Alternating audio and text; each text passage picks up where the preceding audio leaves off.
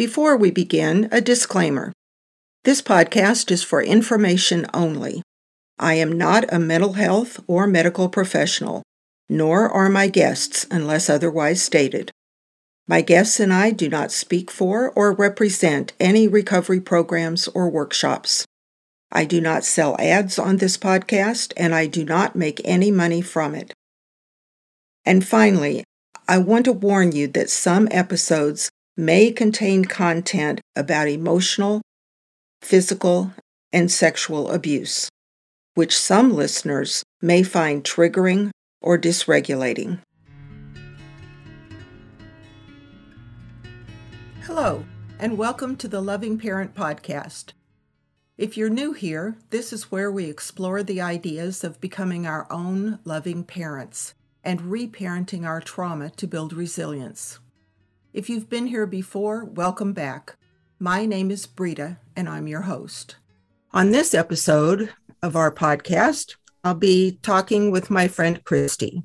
Christy is a person that I've known for the last couple of years since she began her recovery as an adult child. She also has 27 years of addiction recovery under her belt. So she's a little unusual in that respect, in that she came to her adult children recovery after many years of addiction recovery. And I think she has a unique perspective to share. So Christy, welcome to the podcast.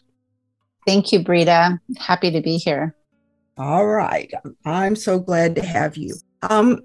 Let's just start right off with the question of what got you to start adult children recovery after all those years in addiction recovery.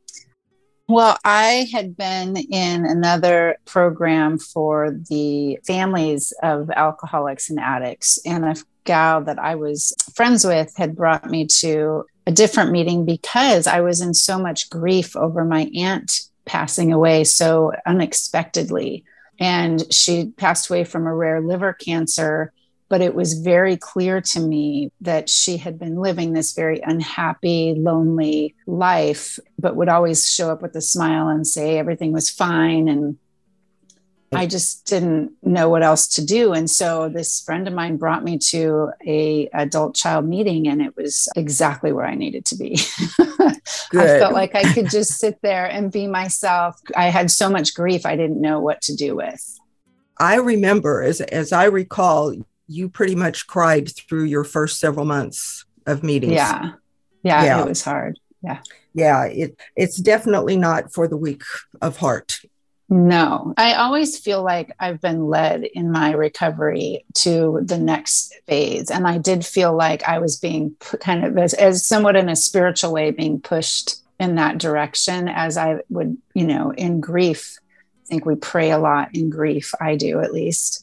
Yeah. Like how do I help myself in this? How do I get through this? And that was the next step. And so I'm pretty good. I've learned in my long time recovery to say yes when the answer, someone shows up and gives you a solution or an answer, to your prayer. And that was it. That was one of them, come to this meeting. Right. I know. At least try it. There's nothing to be lost by trying something. Right. I agree. Yeah. So let's talk a little bit about your childhood. Were your parents married when you were born, and were they happily married? So they were married when I was born. They were not happily married. It was 1970, and my mom got pregnant with me at first year in college. So they got married because, she told me later, abortion wasn't legal in Arizona. And that at that time, a lot of unwed young women were being sent away still to have their babies in secret because it was a shame. Right. So they just got married. Yeah. So they were still trying to get used to being married and probably felt forced into it. Yeah, she did for sure. I think my dad was running from a very abusive family and looking for a family, and he was happy to marry into my mom's family. My grandmother loved him, and so I think they both had different they were on different pages for sure. Right. And were either of them addicted or had a mental illness at the time when you were born? I would say my dad was at the time addicted definitely to smoking pot. I can look back and remember that even as a really young kid. And alcohol was always a big part of his life. So I would say, yeah, he was probably by that time already addicted to alcohol and drugs. And then as far as with my mom, she has mental illness. She has more of a personality disorder, but that was not necessarily understood at the time. After many conversations with family and even friends, that people that, were around, they can see patterns then. Okay.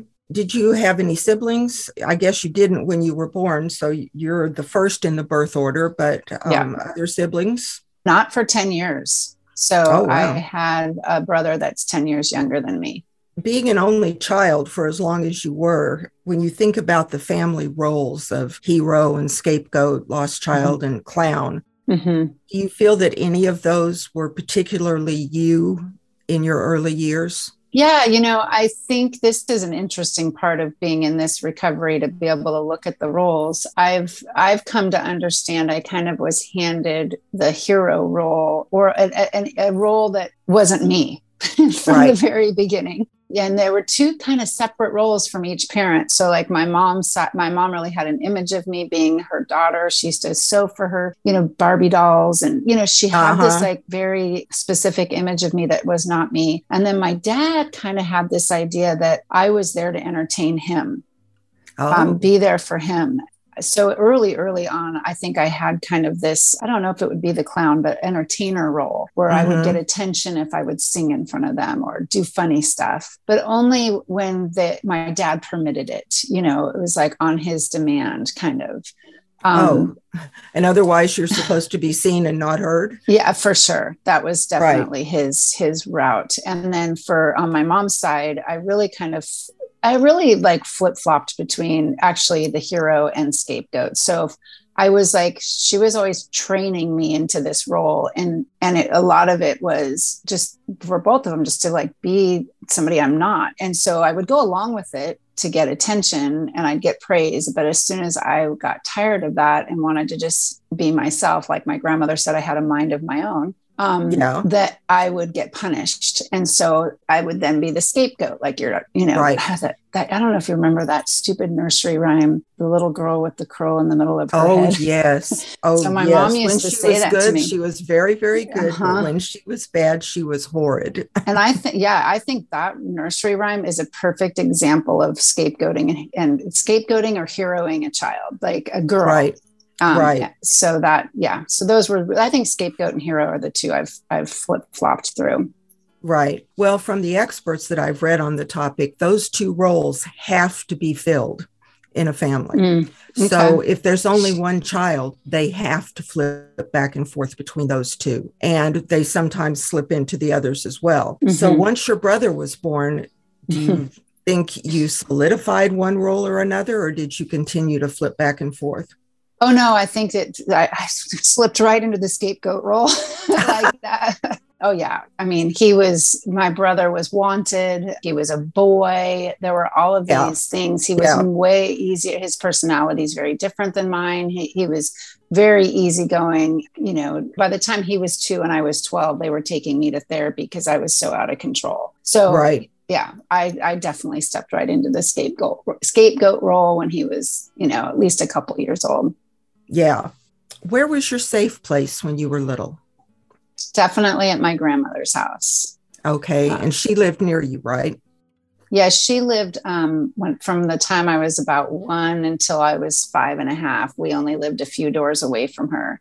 When it got too much, when I was having a mind of my own at my house and being punished for that, because that's kind of what happened, I would run to her crying and tell her everything. And she would just say, this child's got a mind of her own. Like, just, that's the way it is. And so I was just allowed to be myself with her.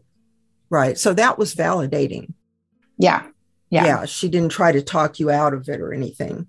No, she gave up. Like, I think when I was really little, had an attempt. I just remember this one memory with her. She was really good at, she grew up with like, you switch in your kids, if they weren't, you swat them. Right. And so she had taken a leaf or a branch off the olive tree. I don't know what I was doing, but she was going to come out and I outran her.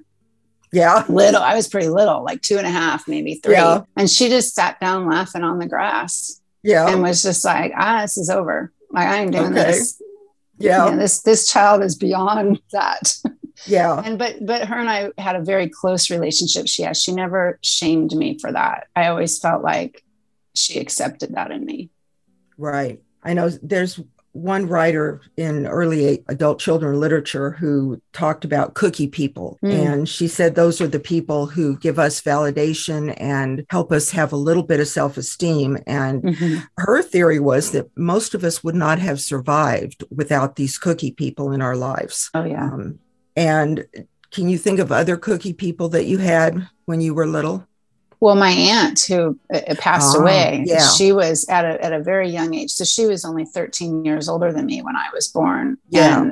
And, I kind of got embraced into my mom's family because my mom was so young and my dad was so young. And we lived there. It was kind of like I was a little sister. My dad went to Vietnam when I was 8 months old. So we moved in with my grandparents, and I actually was put in my aunt's room. In my crib. So I got really attached to her and her to me. And she would take me to, once she could drive, she was taking me to preschool, and she lived with us a lot. She slept in my bed a lot when I was a kid. Yeah.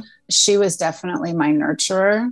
She would put me to bed and stuff so her and my grandmother when I was really young. Oh yeah. If I didn't have those two, it would have been tough. Oh my gosh, you were so lucky to have them. Yeah. It's just hard to even imagine what your life would have been like without them. Oh yeah, no, I don't. I can certainly, I'm really grateful. Yeah.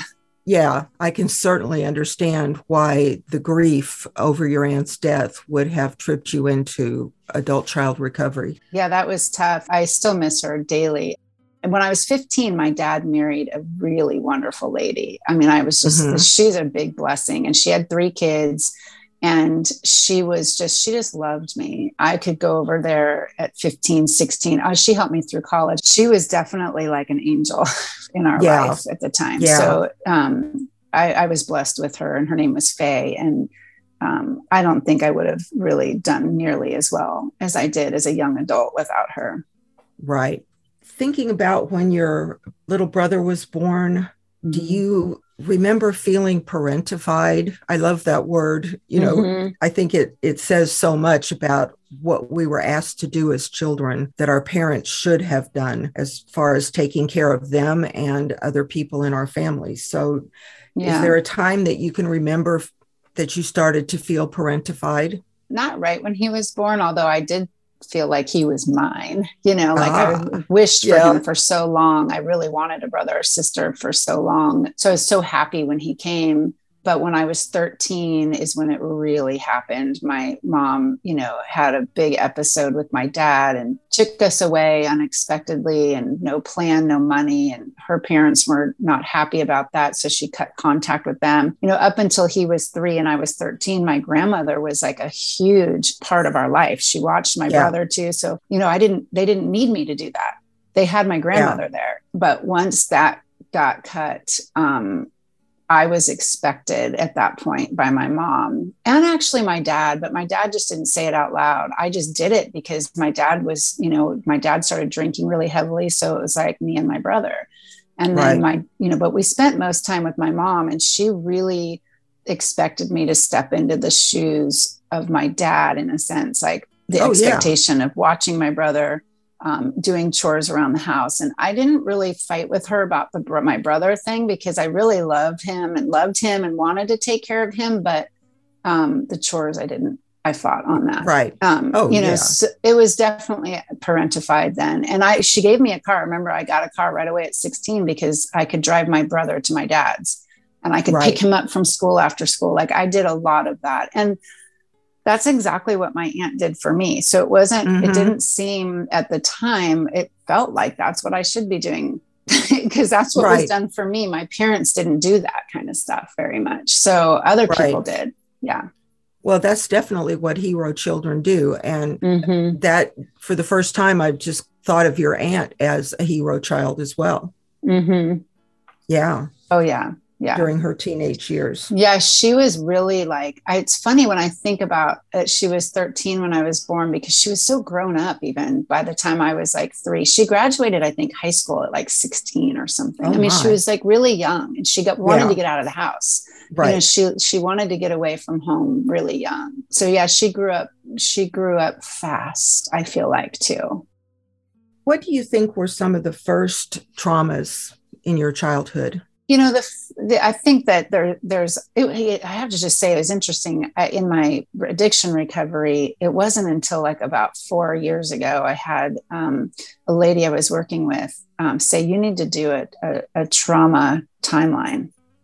And I was like, what? Like that was new. Yeah. And, you know, and like, you know, the whole addiction world is changing by looking at trauma. Right. So here I am like 22, 23 years sober. And I'm like, I'm going to do a trauma timeline. Oh, what? And I did this timeline and it was really difficult. By the time I was 12 years old, there were so many traumas that weren't even the big one. The big one really happened when I was 13, but up until 12, there were a lot of small traumas, which I wouldn't say are small, but I considered them smaller than the 13-year-old one. Right. And so, you know, I think my first like experience with real telling, a lot of my trauma came from people outside the family. It was interesting too, because there was just like there was no discernment on like, this would be an okay person to watch me. Right. And my mom, you know, I think she was teaching kindergarten at the time because she had finished college and went to be a school teacher. And so they were always just trying to find someone to take care of me.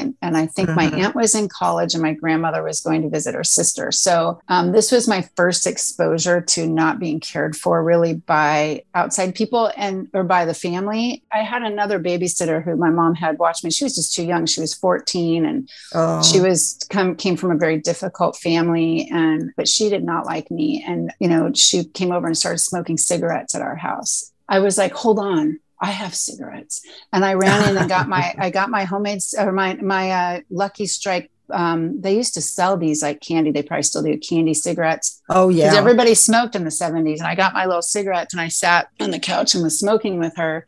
And she goes, that's not a real cigarette. And she made me smoke a real cigarette. She was just really abusive and mean. And I remember like running to my grandmother's house, like begging my grandmother not to leave me with her.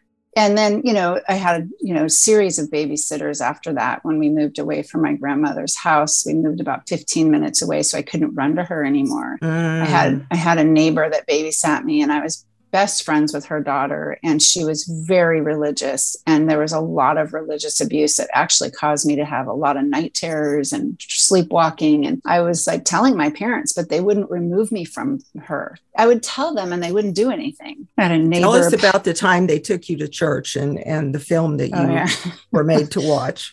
Oh, it's so bad. Yeah. Like, I mean, this is towards the end, of the babysitting. Yeah. And this is where the scapegoat role, I just want to say like the scapegoat role served me really well. And it served me well with this lady because I just didn't believe everything she was saying, that God could not be like this. Right. So they took me to church. I wanted to go, I wanted to go with my friend to church. Right. I had no idea what I was getting into. And they put all the kids in one room to watch a movie. And it was basically a movie made by the church on the Armageddon. And it was about a family, which was like mine, because she would tell me like, I can't save your mom and dad from the pit of fire, but I can save you, and get on your knees and accept Jesus in your heart. And you won't go to the pit of fire and you won't die at the end of the world. And so when you're 5, you have no concept of that 6 and 7. Right. So we go to see this movie and it's like solidifying everything she's been telling me for the last 3 years of babysitting me. And it's basically this little boy has no choice because he's under the care of his parents and they don't want to believe in Jesus. And it's the end of the world. And there's this beast that's walking the world that if you don't accept Jesus, so everyone that can accept Jesus into their heart, they just go to heaven. And then this is my 8-year-old memory. Right. So then if you don't, you run, the beast will find you and gut you and leave you in the desert for like 3 days to bleed to death. Okay. That's one option. Yeah. Or you can go to the church and have your head cut off and go to heaven. Or you can take the number of the beast, which is a tattoo, and then you can just, I mean, this is insanity, right? Yeah. Well, at the end of the, and if you take the number of the beast, you can live like everyone else, but you're living under the reign of the devil. Like, it's just like, even saying it now, I'm like, oh my God, I'm holding my breath. It's like, how can they teach children this? I just kind of remember going away. Like, I just knew this couldn't be true. And at the end of the movie, the little boy, he's carrying a little red balloon. They chop his head off. Yeah. And they cheer that he's gone to heaven. And I remember going home after that, and I told my mom I need to go to a different church. Like, I knew at 8. Yeah. This can't be it. So I started like having her drop me off at this other church that was just like kind of like a Christian normal church where people cared for each other and they like followed what I would believe was Jesus's teachings, Yeah. And I started fighting with her daughter, because I was always told I was like bringing the devil over, and so they actually couldn't save me. so I refused it, and she said she couldn't watch me anymore. But like, thank goodness, right? I mean, it's like, oh my gosh, I didn't know that was trauma until years in my addiction recovery. But it was a big trauma in my life on trusting people and telling. And, it's like kind of this like wall. I remember like I kind of walled myself off from people at that point, like, oh, I don't know if I wouldn't talk about religion. Yeah. And it wasn't allowed to be talked about in my house. But my parents just didn't do anything. And a neighbor, very, very scary, big, like fat, like pedophile-ish biker guy tried to kidnap me when I was 8. He tried to get me to get in his van. And I was like, here you go. I'm a fighter, man. I'm a scapegoat kid. I'm like, no. And I like go and tell, and nothing happened. I mean, this guy would drive by my house regularly and yell obscenities at me as a little kid, So my parents just wouldn't respond.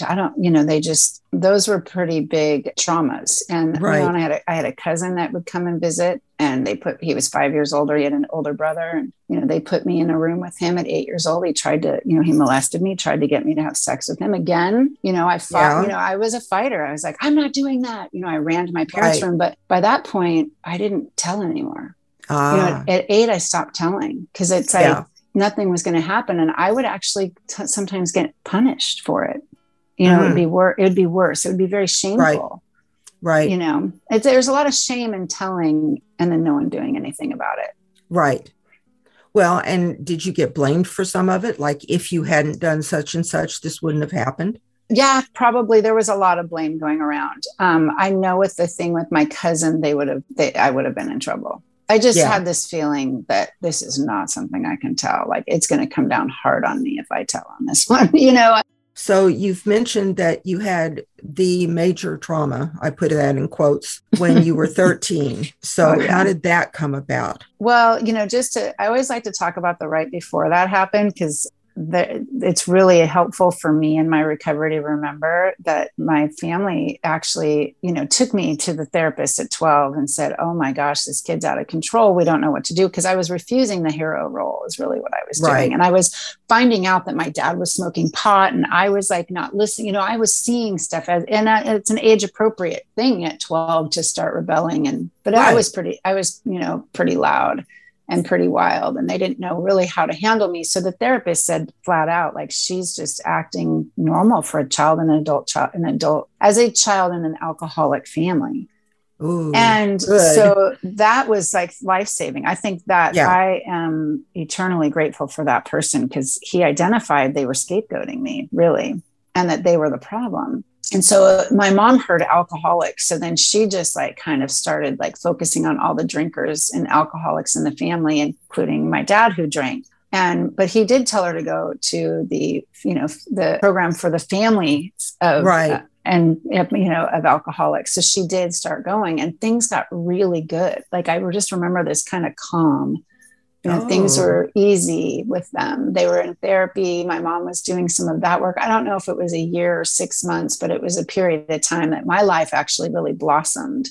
I was doing really good in school. I was student council president. I was having probably my reflection, probably the best time of my life. Wow. I was had good friends. We lived in a very, very bad neighborhood, and at that period of time, I just wasn't really getting effects of it. I was sticking with the kids that weren't, smoking on the corner. I was trying to, and maybe I was playing a bit of a hero role too. Just kind of that was the natural role to fall into. But it was my stuff. It was my interests, not theirs that I can remember. And my mom just like had an episode one day from being, I think after a period of time, that program expects you to look at you and stop talking about, the alcoholic. And she would not do it. She refused. And I learned this later as an adult, what happened, but she came home and basically with no plan, no money, talked me into leaving my dad because it's just narcissism is very confusing. It's taken me a long time to unwind what she did in that moment. But the end result was we left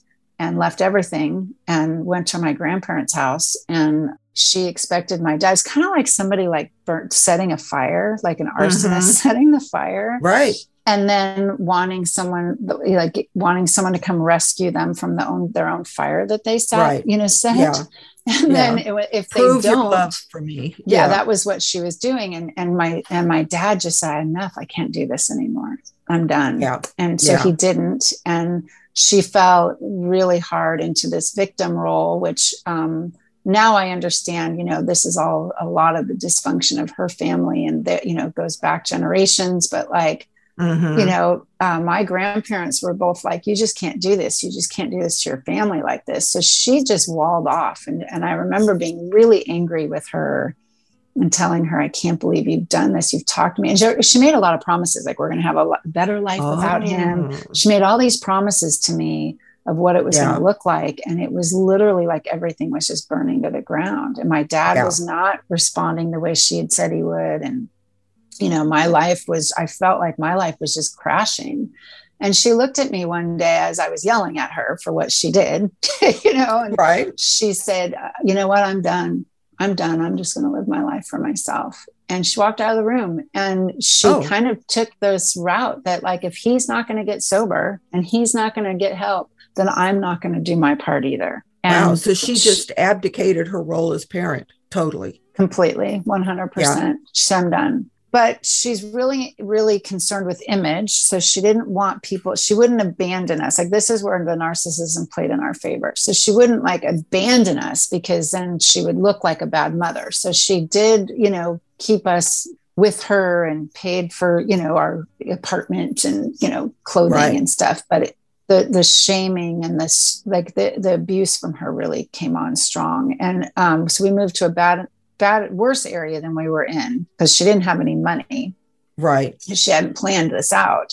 And I remember we had no furniture, and we took this really ugly furniture from my grandparents from like the 1950s. It was just horrifying, wow. When you're 13, now 13. It's worth a fortune. I know. Oh yeah. But it was like green. It was so ugly. Oh yeah. And, I was so angry with her for doing what she had just done. And you weren't allowed to be angry like that. And I was and about 2 weeks into living there, I ran into a guy that was a year older than me that had gone to school with me, and his parents had just gotten divorced, and his dad lived in the same complex, and his dad was actually buying them alcohol and drugs. And I got invited over there.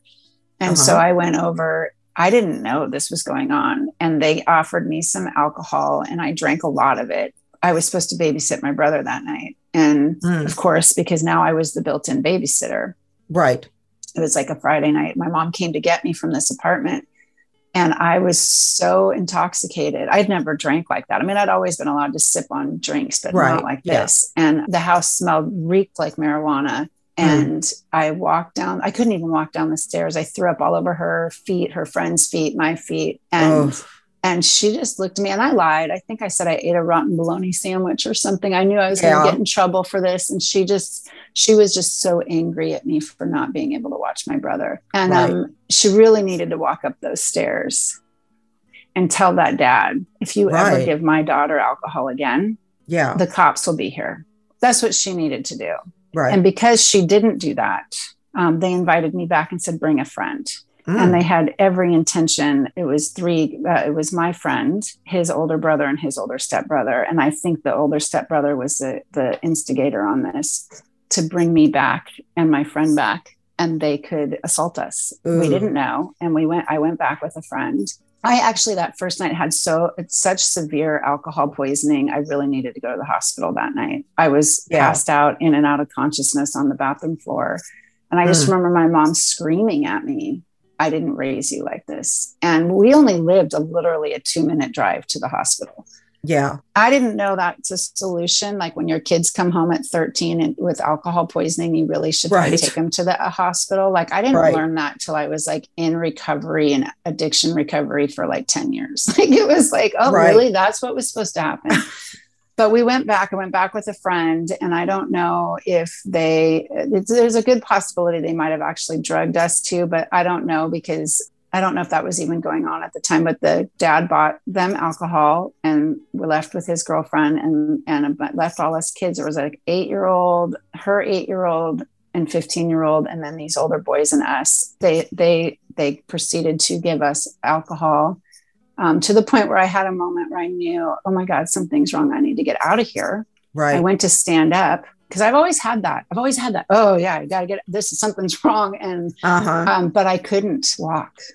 I couldn't get myself out. And so they, assaulted me. I believe they probably did some to my friend, although doesn't really have a memory of it. We talked about it many years later, but I don't think to the extent they were me, because she actually was pounding on the door to get me out of this bedroom that I couldn't even move.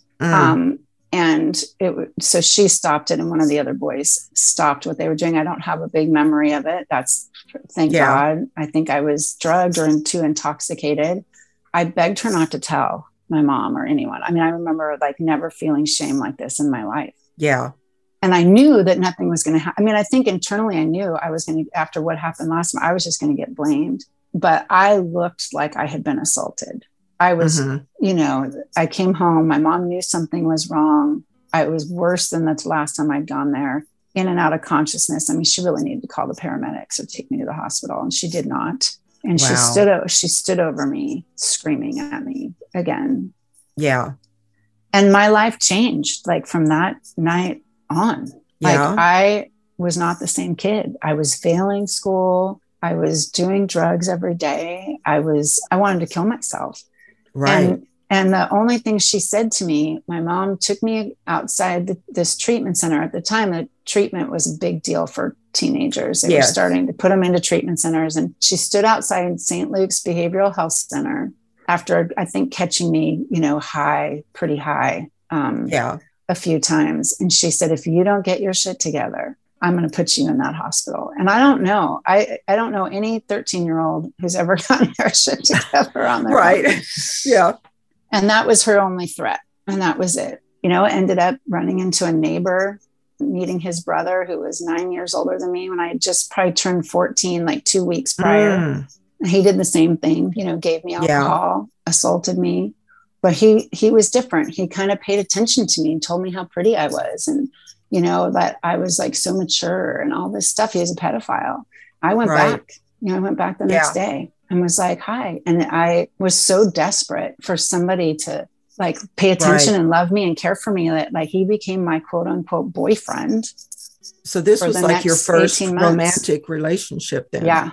Yeah. Oh, and I was 14. I just turned 14 because I know it was like probably just the beginning of March, when I met him, and he was 23. His family they were drug dealers, and there was a big Mexican family. There's my Mexican family. I love the Mexican families. I wanted to be a Mexican family, and they took me in, but they were running drugs and in and out of prison, some of them, but they were protecting me. Like they were like, if anybody messed with me, it's like they were going to be dealing with them. And I didn't have that at home. And my mom did get a call from my girlfriend's mom telling her that you realize that he is, a drug dealer and he is 9 years older, and she wouldn't allow her daughter to be around me anymore. And my mom, the only thing she did was she called his mother. She looked him up in the phone book. I mean, this is when you could look people up in the phone book. Right. And just, now you can do it online. But she called his mother and said, you realize my daughter is only 14. And I had lied about my age. I said I was 16, which is still underage. the mom was like, oh my God, she was worried for her son, which I don't blame her. Right. But, she confronted me and I said, don't worry, my mom's not going to do anything. Yeah. And she did nothing. Yeah. She did nothing. And my dad did nothing. He actually did try to keep me from going over there one day when I was first going over to their house. He knew something was wrong. I shouldn't be doing that. And I told him, no, I'm going anyways. And he threw me pretty hard across like the kitchen into the wall and got up in my face like he was going to beat me up. And I said, if you lay a hand on me, I will never come to your house again. Yeah. He kind of knew at that point he had no control physically over me anymore, and I would leave, and that I was probably messing with some people that were dangerous. And he then told me, I don't want this kind of relationship with you anymore. Like, basically, I'm not going to parent you either. But we're going to be friends. And then I was kind of permitted to like live the adult life at his house. So I was allowed to smoke at his house, and he didn't care if I got high. In fact, he even at some point like started buying drugs off, my later boyfriends, he was like, okay, you're in my world now. And I proceeded to do drugs. Like was given all kinds of drugs. This was before crack was out, but cocaine was on. They were free rocking it up themselves. They just called it freebasing then. Oh, but, there was a lot of, I'm lucky to have lived through that. Yes. I mean, I am lucky to have lived through that. All the responsibility was put on me though. Never once did my mom, she blamed me. She would give me these weird rules that like, I couldn't drive in his car. It's like, okay, whatever. But then it was just so crazy. I had to go to my dad's on the weekends. I could never stay at her house on the weekends because she had her life to live. I'd just go to that boyfriend's house and my dad didn't care. It was just that was how my life was. And I'm lucky I didn't get shot. I'm lucky I didn't, get pregnant. I'm like, my aunt put me on the pill really young. Oh, took me to Planned Parenthood. I'm eternally grateful to Planned Parenthood. Yes, thank goodness. And after 18 months of that, I didn't really want to be in it anymore. We had moved out of the neighborhood. We were living in a better neighborhood. I was going to a better school. He had actually beat up one of the boys that assaulted me. Oh. We just happened to run into them. And the guy yelled out the window at me that I was a slut. The good part for this boyfriend that I had was he was a professional boxer. I mean, this was like violent people. Goodness sakes. But if you were on their side, you were not going to get messed with. And so he like literally beat this guy to a pulp in front of me. I mean, it was pretty satisfying, I have to say. He was more of a protector to me than my own parents were being. Right. But Isn't it interesting that your abuser ended up being one of your cookie people? Yeah. And that's not an unusual story. I've heard that many times over the years. Yeah.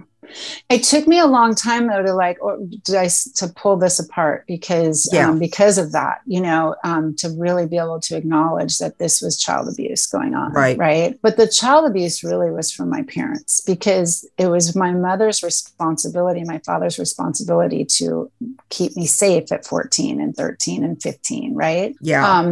The excuse my mother would always give would be like, well, I was so afraid you'd run away. Well, I'm like, yeah, well, that's when you like put me into treatment. You know what I mean? Right. Like, I mean, there were so many times that I needed them to step in and they just would never do it. So they were like my family. After about 18 months of it and moving to a nicer area where the school, it was just different. It was like, I wanted to be a kid my own age. And I didn't want to be in that life anymore. I knew like I had a sense that this kind of life was going to end. It could end very young. I kind of wanted to have a life. My dad had married this other lady too. Like there was like some positive stuff starting to go on. So my mom sent me to Connecticut one summer with the intention to get me away from him, which was good, but all the responsibility was on me to like end this. And so my aunt sat me down and we talked me into writing a Dear John letter, which is fine. I was out of town. I think if I would have done that in town, I mean, looking back, I'm lucky I didn't end up buried in the desert. I had a lot of information on the family and older cousins that could have gone to prison. They kind of left me alone, but he did stalk me. This boyfriend stalked me at my new high school after. Goodness. He ended up. So do you think you got addicted to the drugs? Yeah. Yeah. I was at between 13 and 16, a daily user. And what was very confusing for me when I got into recovery, because a lot of times people in recovery talk about the progression. It gets worse and worse and worse, and then they can't stop doing it.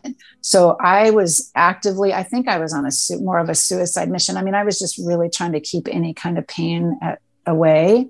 And then at 16, I had one other relationship with another older person, very violent. At 15, older guy, he was 25. Again, I was looking for like a home, someone to care for me. And he was physically violent. Like he would like, if I said no to him, like grab me by the hair and throw me down. And I mean, we would get, I mean, he was much bigger than me, but I was still willing to fist fight him. I mean, I was such a scrapper.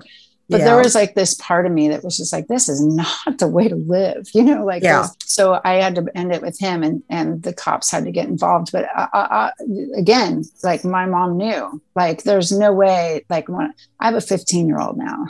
Yes. And this really comes up when you have kids. And I tried to imagine like what I would do if my son pulled up with a 25-year-old woman driving him around as his girlfriend. Like it there would be no further step on that. It just wouldn't happen. Right. That woman. I can't even imagine you in that kind of a situation. You know, and here I am like getting in a domestic violence situation. And I broke up with the guy because I really was at this school where like kids were really treated well. The teachers really did most of them treated the kids well. And I really just wanted to be a kid my own age. And so here I am, 16. I want to be a kid my own age.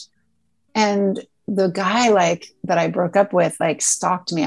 So my first 2 relationships were very, very bad. Ooh. And he stalked me, and he saw me with another, like a guy I had met that was my age in high school. And he came after me at a friend's house. We were having a party, and he like literally tried to attack me through, like punched his arm through the door, came through the house, and half the football team was there, thank God. And so he didn't know that. And they chased him out, but he had guns, and he would come to my house, and I'd have to call the police. And finally he found somebody else.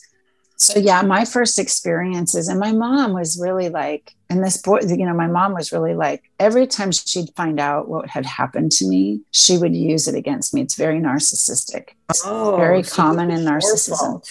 Yeah. Oh yeah. She would tell me like, you're in this mess because of your situation from when you were 13, and you've not dealt with that assault. It's like, okay. Oh. And she'd put me in therapy to deal with it. You know, I learned later, when I really did go to real recovery for that, here in San Diego for the Center for Community Solutions, that actually does know how to help people. I remember the counselor telling me there's no way you could have done that at that age, because you didn't have the brain development. Right.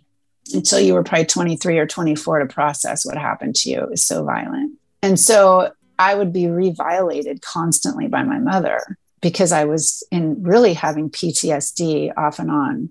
Yeah. Yeah. So you were able to get yourself off the drugs, literally get yourself off of them? At 16. Yeah. So at 16, I told her, I really need help. I can't stop doing drugs.